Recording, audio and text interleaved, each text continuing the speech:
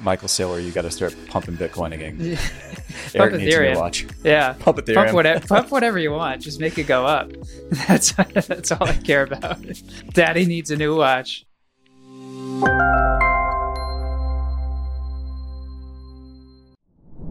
So before we're back again with another, episode, I think you did such a great job the other week. Should we do a soft opening and just do no intro? What are we thinking? And we are back, or what? How does it go, Chris? I already forget. Oh, Eric's like a lost puppy. And just like that, we are back again with another episode of Mind the Growth podcast. As always, I am Chris Kinghorn. And I'm Eric Hoffman. And clearly I was missing you last week. I struggled with the opener. No, you did great. You did great. Thanks. Glad to have you back, though. What's going on this week? Well, apparently your dopamine levels are back to kind of normal. So if you haven't already, you can listen to Eric's story on our previous podcast and just plugging away, man. We're looks like we've got some anarchy going on in the crypto space, and we got some cool new watches to talk about. That sounds like a plan. What's going on in crypto world? Crypto world, we got a little bit of a rally. Let me get my screen shared because there's some interesting things that were also going on.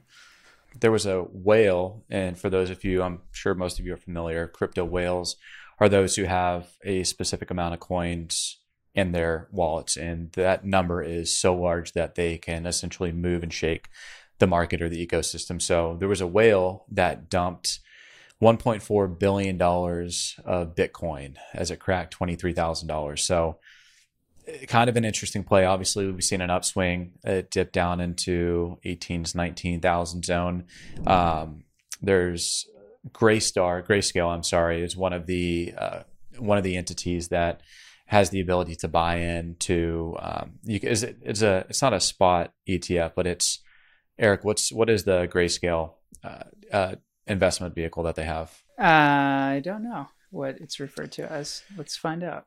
Yeah, they have a handful of them. But anywho, they track crypto very consistently, and their projections, they were looking at another anywhere between 5 to 6 months of a continued downtrend, if not a sideways trading pattern. So, if that's any indication of why this person maybe saw a peak and wanted to get back out, I'm still buying every single day. I mean, what are your thoughts?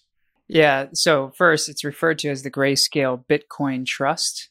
And looks like trailing 12 months down about 28%, and it's up 15,164% since its inception. So overall, good performance. But in terms of the price action, it's been a little interesting. I'm not really sure what to make of it. Some people refer to this not only in the crypto community, but in the equities community as well, as the dead cat bounce.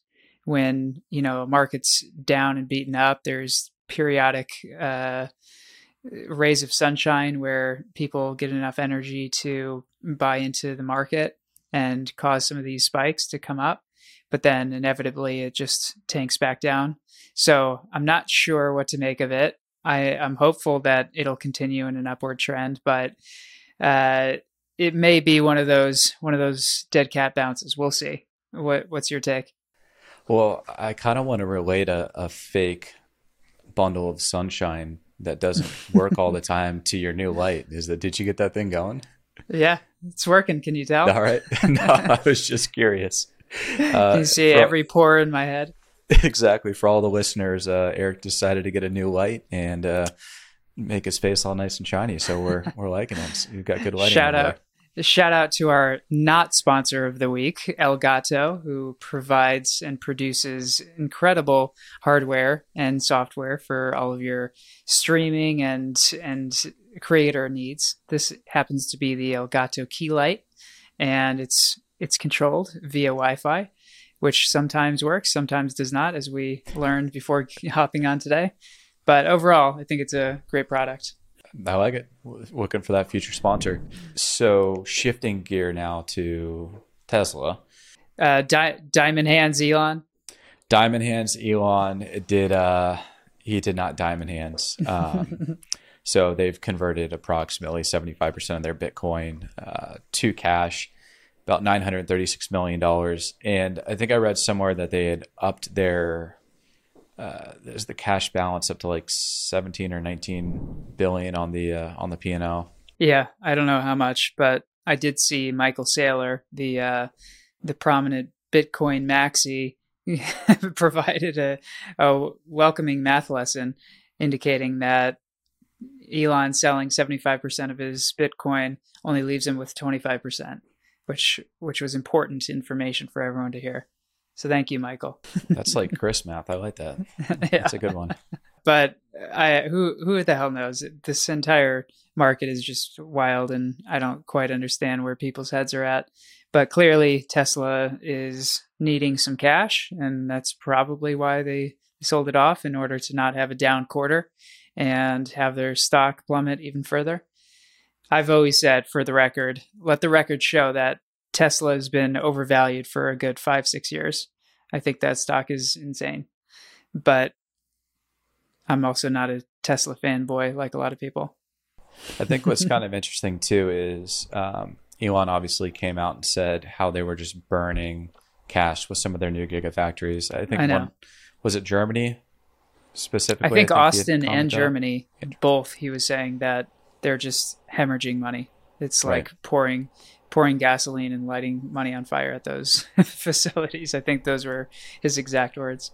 So hopefully there's not more bad news for Tesla coming out here in the next 6 months or so. We'll see as the economy continues to go through its process, if people are still buying $100,000 cars. Yeah, that have half the quality of their German neighbors. So I'll be a Porsche fanboy till the day I die. For those of you gearheads out there. So before we switch to watches, I don't know if you know this, but I keep track of for everybody watching, I'm more so keeping track of YouTube and kind of the analytics, et cetera. Eric is more so on the editing side and et cetera. We received our first negative/jab of a comment on one of our short films, or one of the short clips.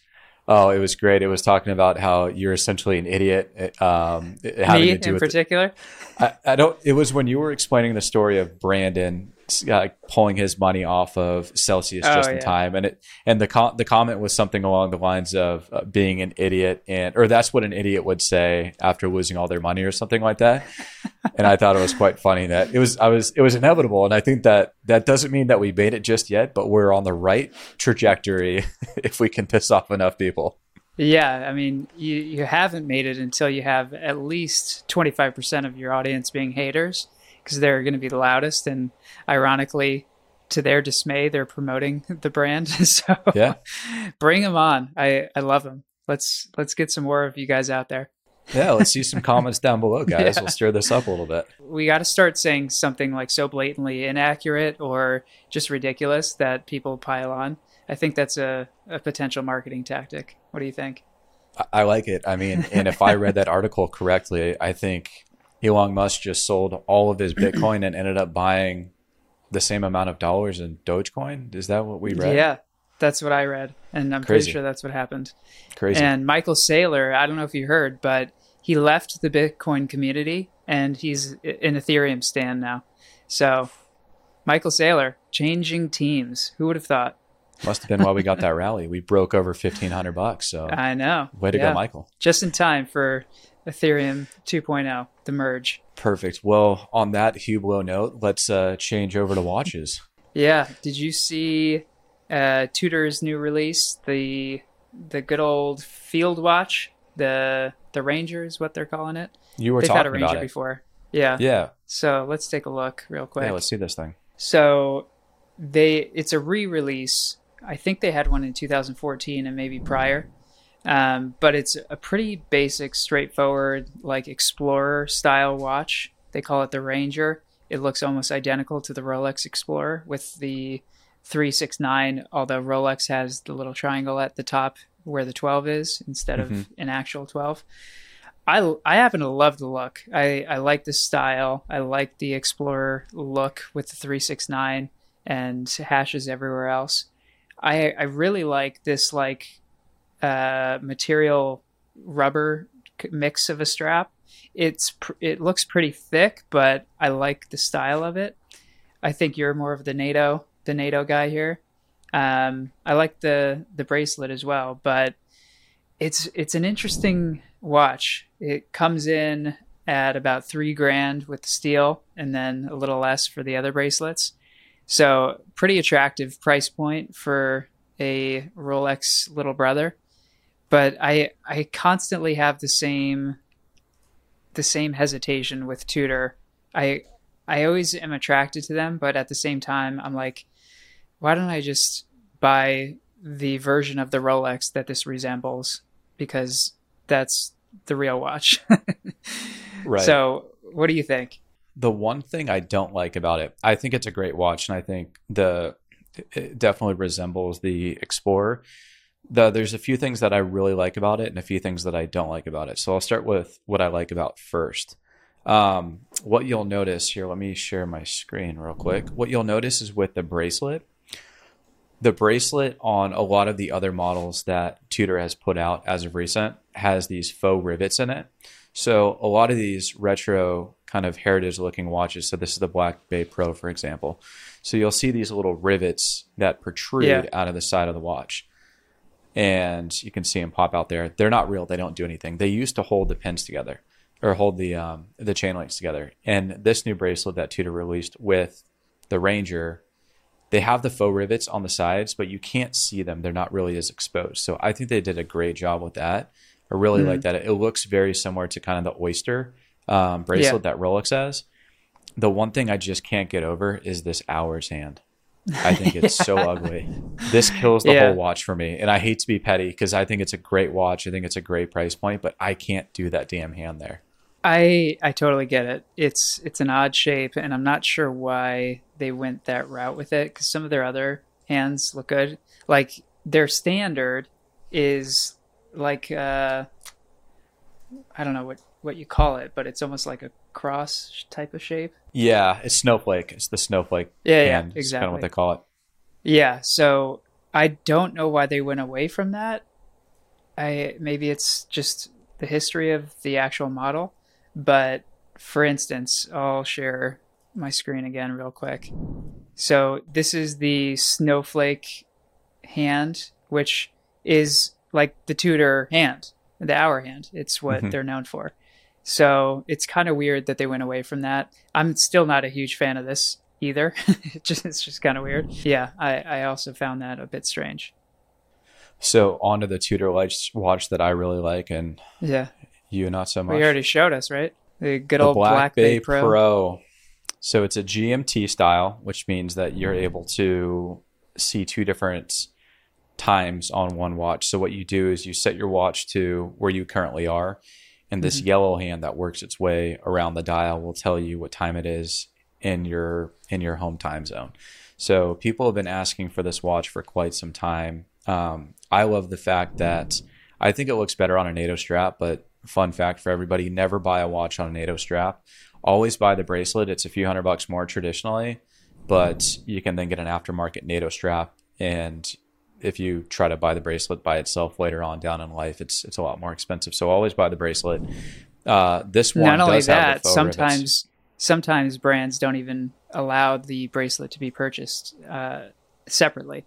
So they almost always will allow the straps to be purchased, but sometimes not the bracelet. So you're much safer. And it's easier to sell if you want to eventually sell it. Absolutely. So, good point. MTG pro tip. Yeah, there you go. So this one has the faux rivets, and I'm sure we're going to move on to your points about it. It's a little bit thick. But I like it. I'm a fan. I really like the watch. You like the thickness? She's a little thick, but I like it. Yeah. Hopefully Hannah doesn't watch this. But nonetheless, I don't dislike it. I happen to think that the sapphire is just too high and too tall, and I haven't worn it myself, but I've seen videos of people wearing it, and it's just a little too clunky for what I would like. So for that reason, I'm out. But it's a good looking watch. Play. Yeah. But again, with the whole thing with Tudor for me is I can't I can't wrap my head around spending what 3 to 5 grand on a Tudor when I could spend a couple thousand more on a similar Rolex. It's just hard for me to understand. I think what's cool about Tudor is I think what we've seen is in the last handful of years, there's been really this desire to have watches that are older looking, that are new. I mean, look at your Submariner, prime example. You've got Yeah, a company that took a Submariner and aftermarket made it kind of look like one of the original ones. It's a beautiful watch. And you obviously like the patina style look, etc. So Tudor has really become more of a heritage brand, I think, for Rolex. And for those of you who don't know, Rolex actually owns Tudor. And what Tudor's done in the last handful of years is they've started to make a lot of their models look like the Rolex models of the 50s, the 60s, the 70s, etc. yeah, And I think they do a really good job at making a good, cost-effective watch. Your Rolex quality, finishes, etc. is always going to be better, but the GMT Tudor or the Black Bay Pro that we looked at that I just pulled up, that's about $4,000. The one that Eric had pulled up was what's the Ranger 3 yeah, about 3 for the steel bracelet. versus if you wanted to get the Explorer, not even the Explorer 2, if you wanted to get the 30, was it 39 or 36? I don't know what they changed it to. Yeah, I mean, it ranges anywhere from 6 to 12 based on what you're looking for, size and model. I like what Tudor's doing. I wish that I respect and I see the vision with making it this heritage brand. I also wish that they would kind of do some of their own and unique and individual models. And I think that's kind of what I like about the Black Bay Pro is they had taken some influence from Rolex and Rolex in the past and listened to their customers about what they wanted. But they kind of came out with a new and unique model that doesn't fully resemble a Rolex. It does have the Explorer 2 looking bezel from like the 50s or 60s where it has the hours of 1, 2, 3, 4, 5, 6 all the way to 24. They did rip that straight off of one of the Explorers from way back when, but ever since they came out with the Ranger, it's made me really question how much inspiration came from the Explorer to Yeah. create the Black Bay Pro. But all in all, I'm a big fan. I like it.